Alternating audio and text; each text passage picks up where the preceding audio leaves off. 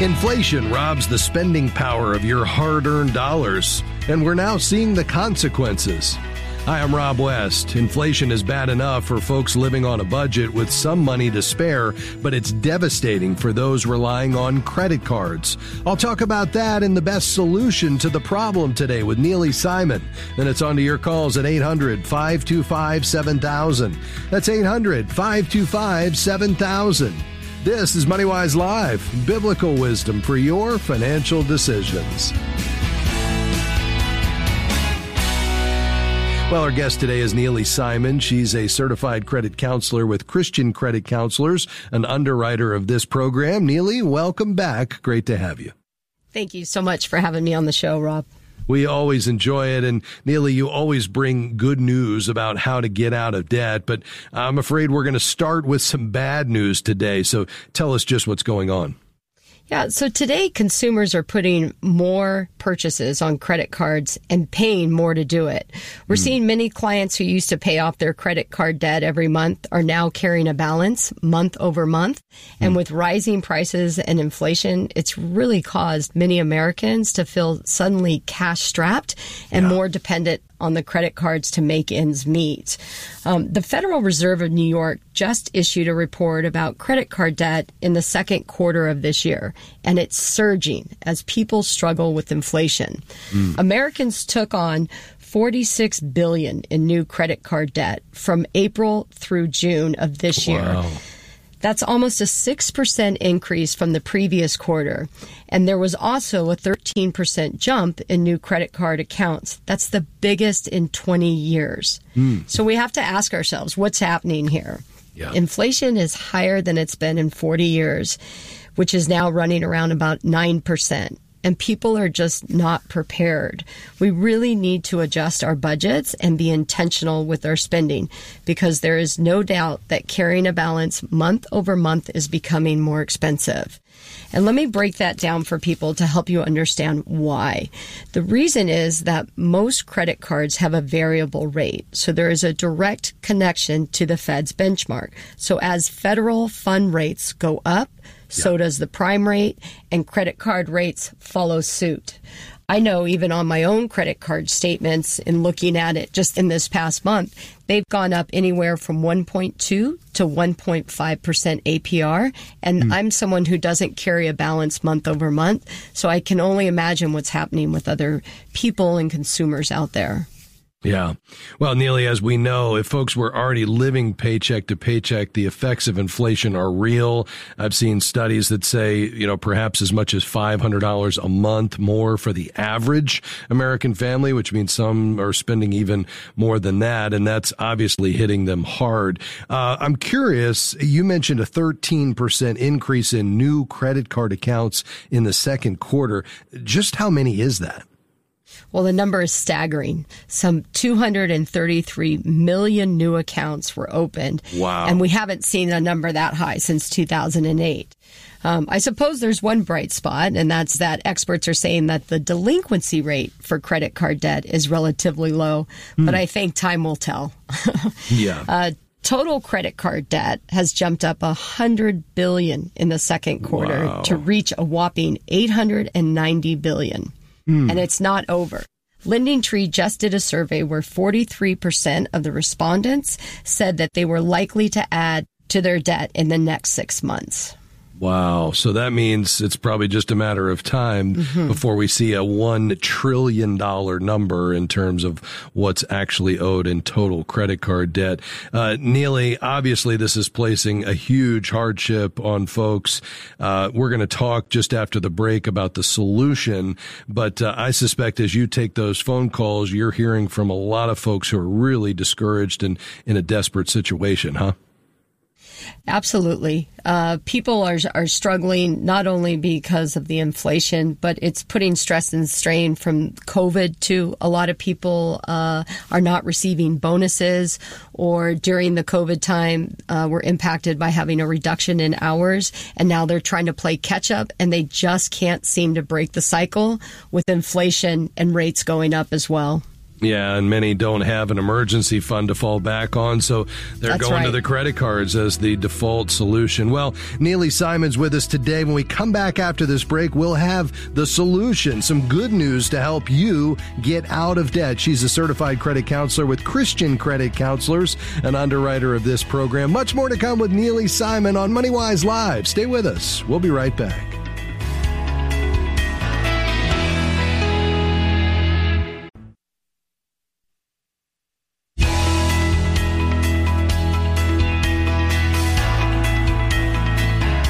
Great to have you with us today on MoneyWise Live.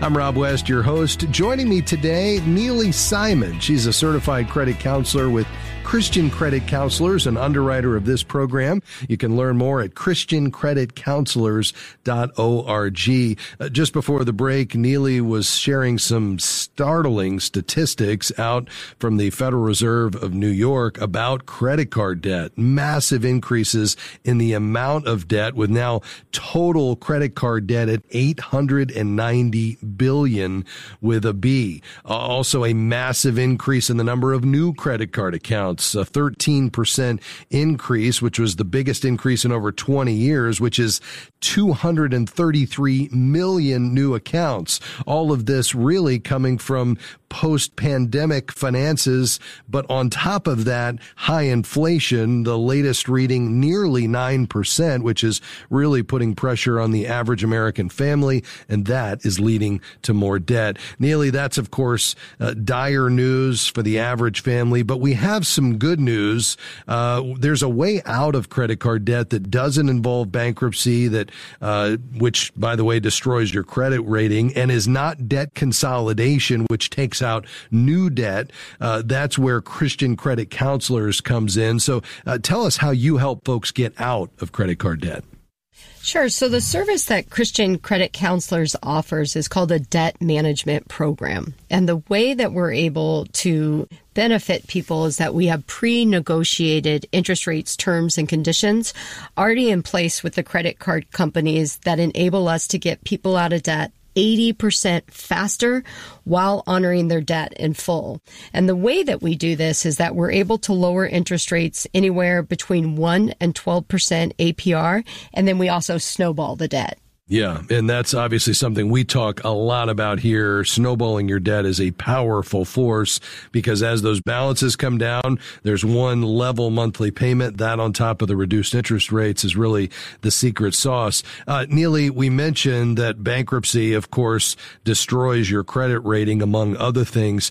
Talk about the impact of debt management on your credit rating, because I know that's a concern for a lot of folks. Yeah. So with debt management, the impact on the credit score isn't from the actual program. It's actually from closing the accounts. So the amount of impact is going to be really relative to two categories, and that's payment history and credit utilization. If you're closing down accounts that have high usage, then the impact is usually pretty minor because you've already taken the hit based off the high usage and you're really not shutting down much available credit. The goal is really to get help with the high APR, high balance accounts, and then try and keep your longest standing account, if it makes financial sense, open, as well as maybe one other general credit card. That way you're really coming up with a long-term solution to getting out of debt. You're keeping revolving credit lines open, which is 30% of your credit line. And then you're going to work on paying down the accounts that you have open to hopefully get eventually down below 30% of the credit limit, because that's the sweet spot for your credit score. Yeah, that's really helpful information, Neely. Here's the reality from my perspective. We're not thinking about your credit rating. We want you to get out of debt. But the good news is, as Neely said, the debt management program itself is not a part of the credit scoring algorithm. And the reality is you're closing accounts all the time in all likelihood. And so it's a very minor effect for most folks in terms of the impact of closing an account. Now, Neely, a lot of folks get into credit card debt because they haven't been living on a budget. How do you at Christian Credit Counselors help folks with that so they can manage their money better and make that one monthly payment on their debt? Yeah, so part of our consultation process, which is free, is that we walk people through a comparison estimate, which is going to outline their total amount of debt, how much we're able to save them, not only on the monthly payment, but also in interest, what their payment looks like, and then also what our fee is. And then the next step is that we walk people through a budget. We really want to figure out how much disposable income they have at the end of the month, and then maybe make some suggestions in terms of how they can be more intentional with their spending. Yeah, that's really helpful. Yes. And so after going over the comparison estimate and the budget, then we send all that information to you along with the next steps, and then allow you to think about or share the program with a spouse. So there's no commitment. The call's confidential. We really just want to educate you on what your options are with credit counseling. Yeah, very good. What about privacy, Neely? A lot of folks might be wary of sharing their personal financial information. Absolutely. So it's important to understand in that free consultation process, we don't need any personal information. The information that we would ask from you is name of creditor, balance, interest rate, minimum monthly payment. And with that, we're able to generate the estimate. I also think it's important to understand that as a certified credit counselor, everyone who works for Christian Credit Counselors has a DOJ background check. So we've been helping people for 32 years. You're working with people who have hearts to serve, and we have an A+ Better Business rating. And then we also are aligned with some of the largest Christian ministries in the world. So we have a strong reputation, but more importantly, it's really a privilege to help people who are struggling with their finances and to be able to come alongside and offer solutions. Well, I know that's the way you and your team feel, and it's why we at MoneyWise recommend Christian Credit Counselors. The real beauty is that this truly is a ministry, isn't it, Neely? It really is. In the conversations that we have with people, you really learn their hearts and their pains when you're talking about their finances and their struggles. So to be able to be in a position where you can provide solutions and resources and really help people to see the light at the end of the tunnel and to be able to get out of this bondage, there's such a tremendous release and peace and freedom that you get from this process. I know there is. Neely, we've got just about a minute and a half left. Can you end with a story, perhaps, of somebody you've helped get out of credit card debt? Yeah, so going back to the topic of inflation and COVID, I just was helping a gentleman, Mark, this past week, and he had called up. He had about $25,000 worth of credit card debt. He has a family of 4. His wife is only working part-time, homeschools the kids. And during COVID, his hours were reduced, and then he wasn't receiving his bonuses. So he really relied on the credit card debt to get him through that period of about a year and a half. Now that things are back on track, he's really struggling to break that cycle. He's making payments a little bit more than the minimums, but he really just can't have breakthroughs. So it was really great to be able to offer him a solution to getting out of debt and to learn about his experiences and his family. Oh, I can only imagine. And what an encouragement to know that there's a plan that's actually going to get him out of debt as opposed to just treading water with the normal minimum payment to your credit card. All right, Neely, how can folks get more information on a debt management plan from Christian Credit Counselors? Sure. So you can visit our website at christiancreditcounselors.org. You can call us at 800-557-1985, or you can go to the MoneyWise website and find us there as well. Yeah, well, I know you all have helped hundreds and hundreds, probably thousands by now, of our MoneyWise listeners, and we're so grateful for how you do it. Neely, thanks for stopping by today. Thank you so much for having me. That's Neely Simon, Christian Credit Counselors and underwriter of MoneyWise. The website again is christiancreditcounselors.org. Your calls are next, 800-525-7000. I'm Rob West, and we'll be right back after this break. Stick around.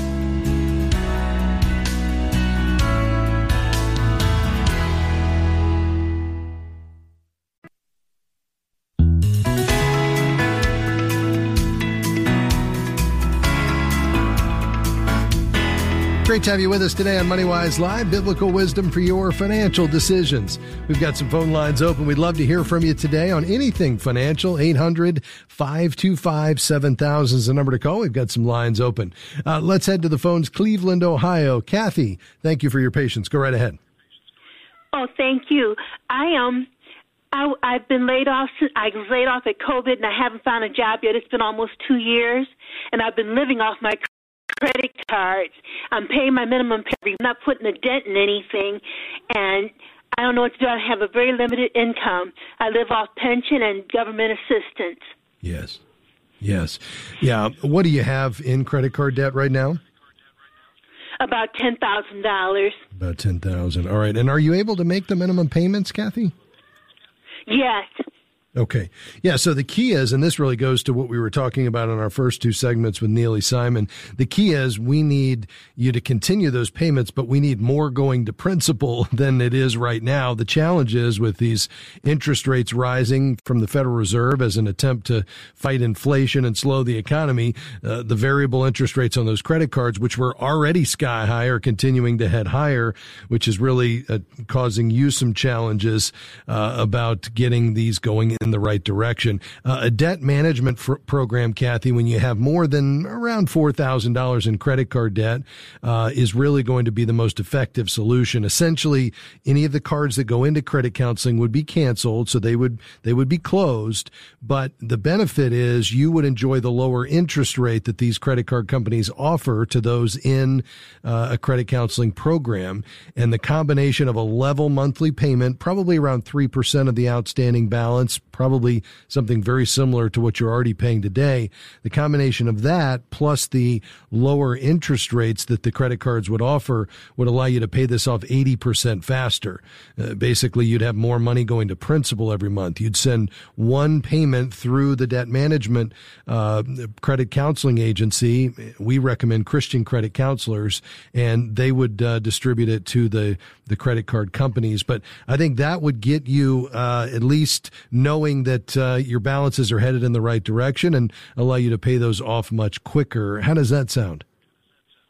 Oh, great. Yeah. Thank you. You're welcome. So you would just head, if you're comfortable using the computer, just go to ChristianCreditCounselors.org. That's ChristianCreditCounselors.org. This is a not-for-profit ministry staffed by believers that have had extensive background checks, but they'll work with you to get a budget in place, take a look at all the new lower interest rates that each of your credit cards would offer, and get you enrolled in the program. And I think that will be a real encouragement to you. There is also a toll-free number on the website, Kathy, if you'd prefer to contact them over the phone. So ChristianCreditCounselors.org is the place to go, and let us know how it turns out. We'll look forward to hearing back from you. 800-525-7000 with lines open. Let's stay right there in Cleveland. David, you're next on the program. Go ahead, sir. Hi, Rob. Thank you.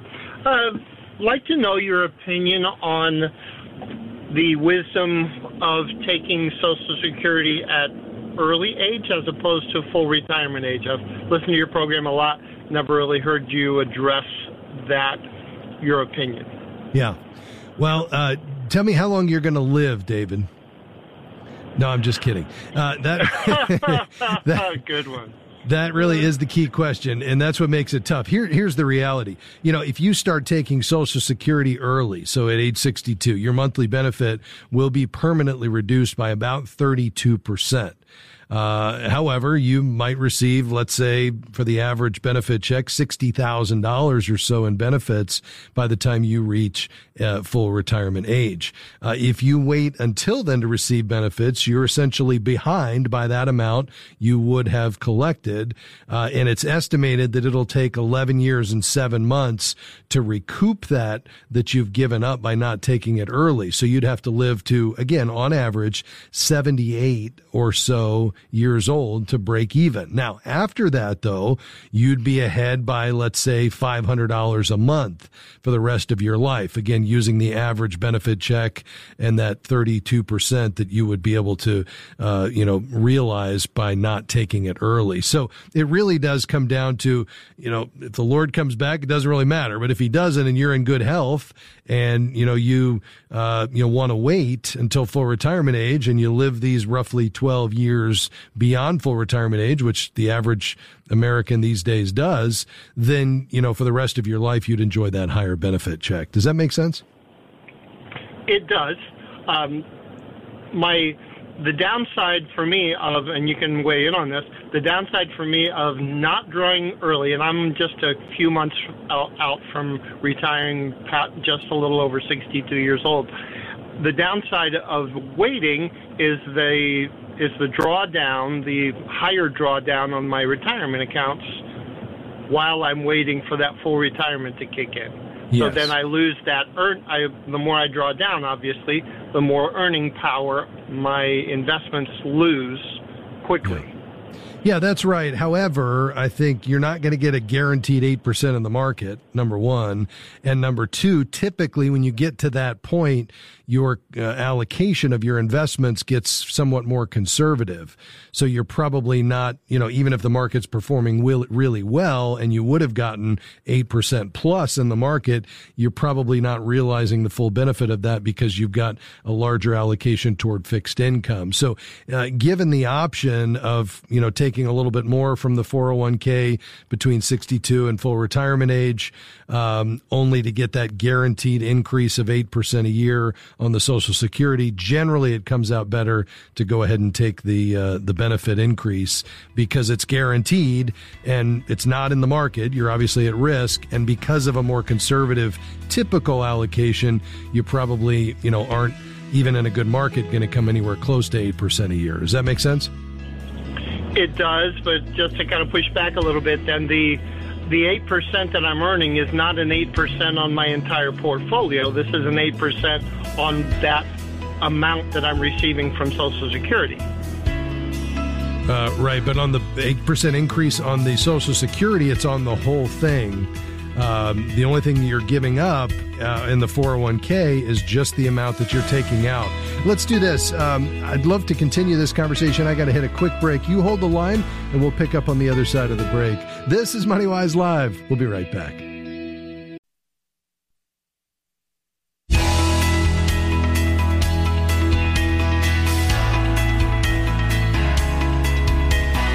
Glad to have you with us today on MoneyWise Live. I'm Rob West, your host. This is where we apply biblical wisdom to your financial decisions and choices. We're glad you're here today. We've got two lines open, 800-525-7000. Belinda's in Chicago. You're next on the program. Go ahead. Hi. I have a question and some concerns. I filed bankruptcy a couple of years ago. I reached the discharge date where I can actually purchase my home.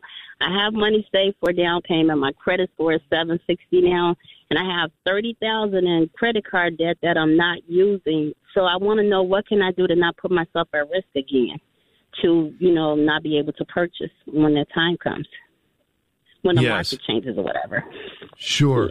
Yeah. So tell me exactly what you would be you'd be looking for the credit. Is that what you're thinking about? Well, actually, yeah, because I'm going to need the credit in order to actually obtain the mortgage. So, with the inflation, and nobody knows where that's going to go, so right. Because I was in that position to have filed bankruptcy because of, divorce and a lot of other things. I don't want to put myself in that position again. So I'm thinking maybe I need to, but I do know if I close the credit cards, that could hurt, me, because they're closed accounts.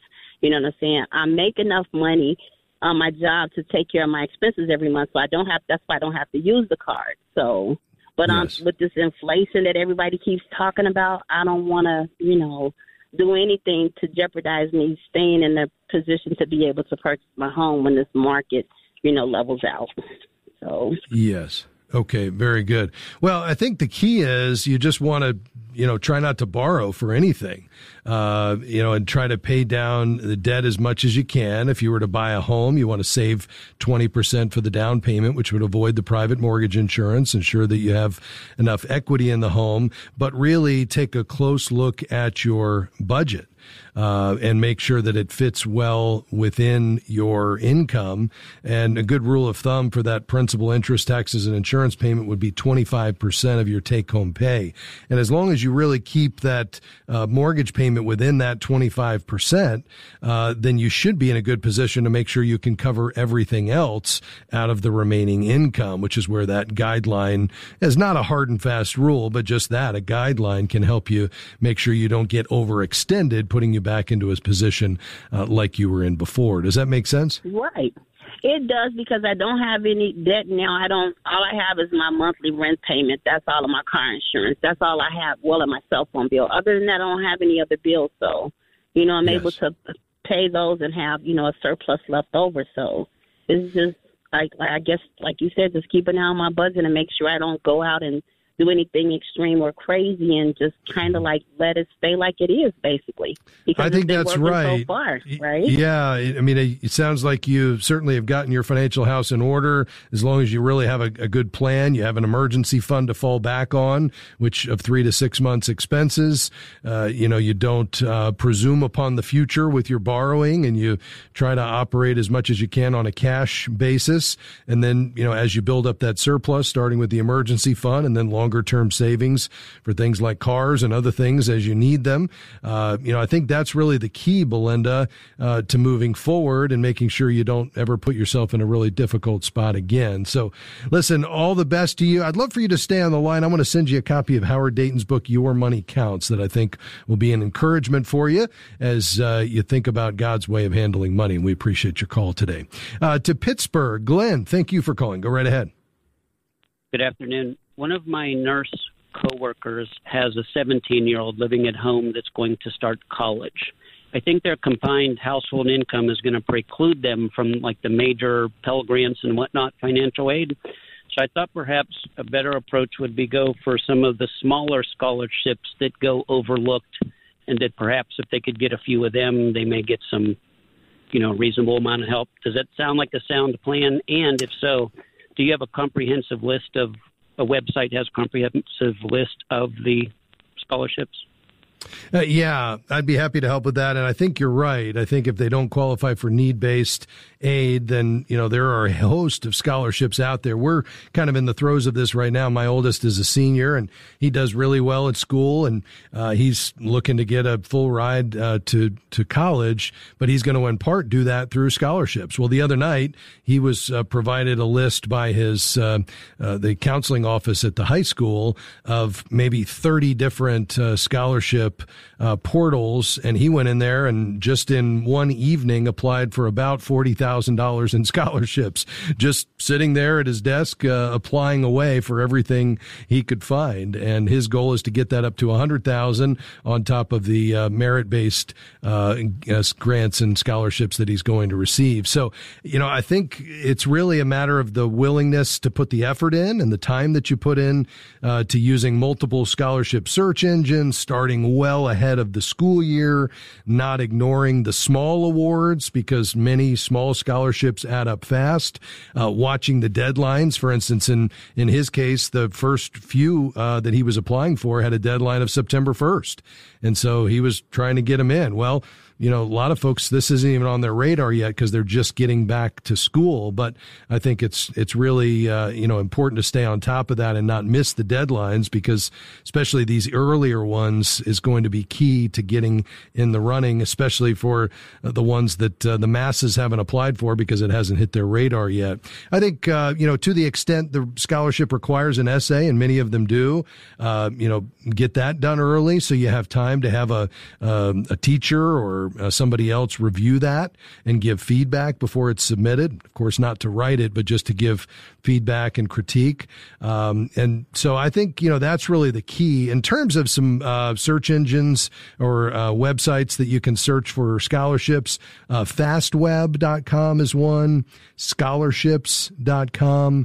There's one called Niche, that has some really specific scholarship opportunities, and you obviously want to search and sort by the ones that apply in this situation. But anyway, I think those are kind of generally the ideas behind how you might think about taking advantage of this. And one more example from my family. My wife grew up in a single family home. Her mom made it very clear if she was going to go to college, there just wasn't money there. She was going to need to do it on her own. She was a great student and ended up with over $150,000 in scholarships, put herself through college the entire way with zero debt. So it is possible, Glenn, and I think just encouraging these friends of yours to get on this early and be diligent about it is really the key to having some success.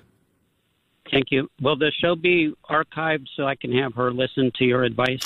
Absolutely. Yep. It'll be right there at moneywise.org. You'll be able to get to it probably tomorrow. Thank you, sir. Good day. All right, Glenn, thanks for calling. God bless you, my friend.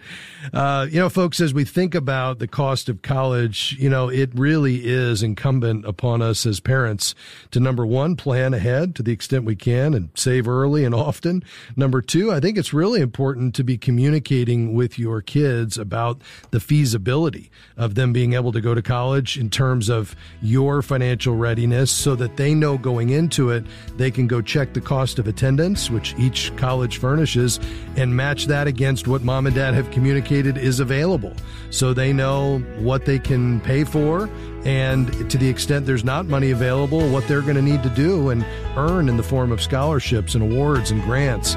Perhaps the work they'll need to do in the summer or on campus, or as a last resort, any borrowing they'll need to do. So really critical that you have those conversations early. But I think to this conversation around scholarships, tons of opportunity out there.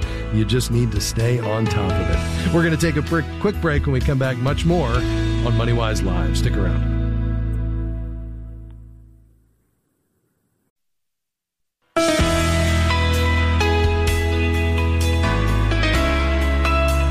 Great to have you with us today on MoneyWise Live, biblical wisdom for your financial decisions. Before we head back to the phones, it's Monday. It's a great opportunity to check in with our friend Bob Dahl, who joins us on the program each Monday afternoon. Bob is with Crossmark Global Investments. He's Chief Investment Officer. And Bob, interesting times in the market. The headlines last week, which precipitated the big Friday sell-off that continues today, were all about the Federal Reserve Chairman. Tell us what he said that spooked the markets. Yeah, he said, we're going to fight inflation, and then after we heard that, he said, we're going to fight inflation. I think you repeated about 5 times. He's reiterating, Rob, that the Fed's job is to bring inflation down, even if it weighs on economic growth and causes economic pain. And that's new. He has not said that before, and that's what spooked the market Friday and today. Yeah, obviously we have to fight inflation, and that's one of the Fed's primary jobs. But the key is the second part of what you just said there, and even if it causes some collateral damage in the economy. And so how do we interpret that? What is a possible outcome given his aggressive posture? So to get inflation out of the system, the Fed has to slow things down. And that means slow economic growth. It means fewer job openings. It probably is going to mean some people will lose their jobs. These are the difficult and painful parts of fighting inflation. Yeah, no doubt about it. Bob, have we already started to see any of that, either on the corporate earnings side or just with some of the economic data? We have, Rob, just the early signs of economic weakness. There are a number of companies who are talking about second half not being as robust, not as much visibility. Wall Street analysts are bringing down earnings estimates for a lot of companies in the second half of the year. Money supply growth, money is what powers the economy, that has slowed significantly. So there are a bunch of signs, early signs, not severe, but enough for us to have our guard up, Rob. Yeah, no doubt about it. Bob, as we look out across the rest of the world, I assume we're seeing similar things globally. We are. In fact, the U.S. relative to other developed parts of the world are doing pretty well. Europe perhaps is in a recession already. In fact, the central bank basically predicted a recession, and central banks almost never do that. And we're seeing whether it's the Eurozone or Japan, China, because of the lockdown related to COVID, we have a lot of economic weakness around the globe, which is only feeding the fears of these earnings concerns that we mentioned earlier. Yeah, no doubt about it. Bob, for somebody who's a long-term investor, 10 years plus, they feel like they have the right mix of investments for their age and risk tolerance, what would you say to them? I'd say stay the course, Rob. I mean, we're down, at our worst, we were down more than 20%. We're still down more than 15 from the high not that long ago. And while we could fall further, I think the lion's share of the decline is in the rear view mirror. So if your time horizon really is 10 years, and a lot of people it's longer than that, just stay the course. Try not to focus on it every day. Try not to bite your fingernails. Try to realize that economic growth leads over time in a bumpy way to up equity markets. And we'll get that again. It just may be some time. Yeah, no doubt about it. All right, last question, Bob. I hate to end on a down note, but I saw some comments in your Doll's deliberations this week related to global food shortages as a result of rising natural gas prices. Will you update folks on that, and how severe or serious is that? This could get nasty, Rob, as we've got the issue of natural gas prices not just moving higher, I mean careening higher, much higher, triple-digit percentage increases in some places, and that causes shutdowns in fertilizer production, which can create a global food shortage. And so we need to keep our eye on that very carefully. You couple that with the concerns about energy in Europe, and we can have a nasty situation on our hand. Let's hope God intervenes some way, shape, or form to make it not so onerous for so many people. Yeah, very good. We'll certainly continue to watch that and look for your additional thoughts on that in the days ahead. Bob, always great to have you with us, my friend. Thanks for stopping by. Have a great week. All right. Bob Doll, Chief Investment Officer at Crossmark Global Investments. You can sign up for his Doll's Deliberations, his weekly investment commentary at crossmarkglobal.com. Back to the phones we go here for our final moments on the program to Fort Myers. Let's see. Tisha, thank you for calling. Go right ahead. Hi, thanks for taking my call. Sure. So my question is, with the Christian Credit Care Counseling, I've actually contacted them, but as like all things except for Christ, I haven't followed through yet. But when you say that you close your accounts, does that affect your credit score? I didn't work for 18 years, so now I'm working paycheck to paycheck. When I started working, I got overwhelmed with all these offers, and I took them because I didn't work for 18 years, so I never had anything, And I have about $8,000 worth of credit cards. Okay, very good. Yes, could it lower your score? It most often does, but it's only temporary.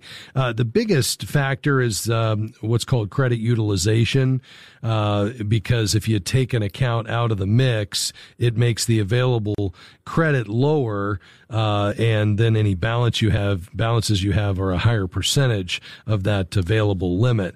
But, I think the key here, Tisha, is the goal is getting out of debt. So any minor declines in your credit score, especially ones that are temporary, what far outweighs that is your ability to get out of debt once and for all and, not get back in the future. And I think the key is, for you, unless you're, going to buy a car in the next 6 months or you're buying a house in the next 6 months, I would hope you're not out looking for more credit. And so these temporary declines that, again, won't be significant, but on your credit score really don't affect you at all. And it helps you pursue this ultimate goal, which is I want to be rid of this credit card debt forever. So I think the benefit far outweighs any temporary decline you might experience. Okay. All right. That was my question. Very good, Tisha. Thank you for calling. God bless you. To Oklahoma, Amy, you're next on the program. Go ahead. Yes, sir. I borrowed money from my TSP, so my question is, does it affect my investment? Well, it does in the sense that, it's the opportunity cost. When you take a loan from your TSP, the interest rate you'll pay yourself is likely less than what you could have earned if you left it in the account. So it means your money will grow at a slower rate. So it's not compounding like it would be in there. And although this may seem unlikely, if you were to separate from the company or, if you work for the government from the government, then you would have to pay it back, or it would all be taxable to you. So I'm not a big fan of borrowing from retirement accounts. If anything, I would say temporarily dial back your new contributions and redirect that toward another priority, like, rebuilding your emergency fund or paying down credit card debt. I would try to stay away from borrowing from that TSP. Okay. Thank you. You are welcome. Thank you for your call. Veronica in Coral Springs, Florida. You go right ahead. You're next on the program. Hi, thank you for taking my call. I have a question about tithing. My husband and I, we do the tithing, but recently, 4 months ago, I started Amazon seller business. So the 3-4 months, I didn't do that well, but last month and this month, I'm doing well. So I, from the beginning, I start tithing. But what happened is, for me to be able to do this Amazon seller, I have to invest some money, but in the form of I open a credit card that gives me the option no interest and all that until next year, like summertime. And I'm still paying that investment because I'm buying and selling. So one person, a Christian woman, told me, you shouldn't be tithing right now because you're paying your investment. You still don't have any income that you're bringing home. So you have to pay the debt and then you tithe. So I'm a little confused because I always tithe in anything I have, like in the gross, whatever thing we bring, we do the tithing. And so I'm a little confused. And also about the taxes. So the accountant that I have that do our taxes told us that I should take the 30% from to pay the taxes.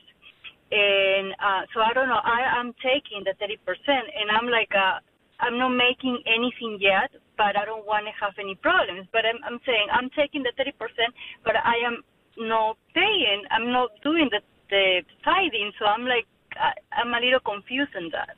Yeah, let's talk about that. We have just about a minute left here in our program today, but let me try to explain the difference, I think, between your personal finances and your business. When it comes to your personal finances, the income you're receiving, whether that's W-2 income because you're an employee, or a gift you receive, or in the case of a small business owner where it's your business, it would be the amount you pay to yourself as income. If you're going to give a tithe on that, then you would give 1/10 of the gross amount. You're not able to do that, though, in a business because your increase is really your profit. You think about a grocery store. They might make, a few pennies on the sale of a product, the margin between what they bought it for and what they're selling it for. If they tithed on the gross amount, they'd be out of business. So you really have to take all the income as the business, pay yourself, pay all the expenses, and then at the end of the quarter or the end of the year, if the business has a profit, well, then if you want to tithe on that business profit, you would give 1/10 of that. You wouldn't be able to do it on the gross. Stay on the line. We'll talk a little bit more off the air. That's going to do it for us today, folks. Thanks for being with us. MoneyWise Live is a partnership between Moody Radio and MoneyWise Media, and we'll see you tomorrow. Bye-bye.